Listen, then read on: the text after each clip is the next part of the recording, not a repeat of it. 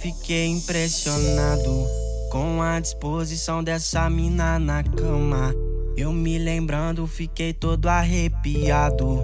Caí no conto de fadas dessa malandra.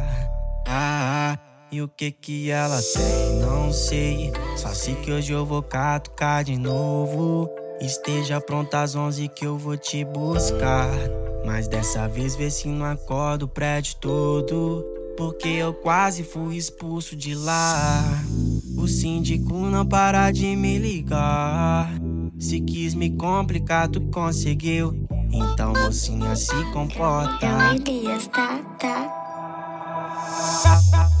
Balança o prédio, fica bem solta. Você se empolga, acorda a vizinhança toda. Se por acaso alguém chamar, depois resolve, deixa o interfone tocar. Balança o prédio, fica bem solta. Você se empolga, acorda a vizinhança toda. Se por acaso alguém chamar, depois resolve, deixa o interfone tocar.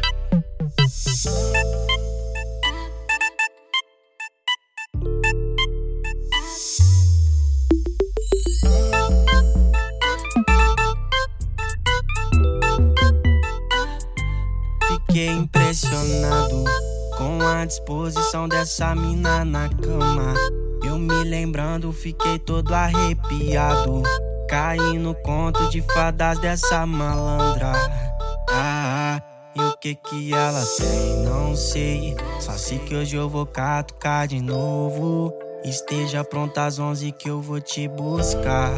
Mas dessa vez vê se não acorda o prédio todo, porque eu quase fui expulso de lá. O síndico não para de me ligar. Se quis me complicar, tu conseguiu. Então, mocinha, se comporta. É o Elias, tá? Balança o prédio, fica bem solta. Você se empolga, acorda a vizinhança toda.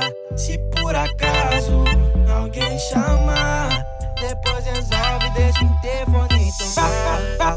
Balança o prédio, fica bem solta. Você se empolga, acorda a vizinhança toda. Se por acaso alguém chamar, depois resolve, deixa o interfone tocar.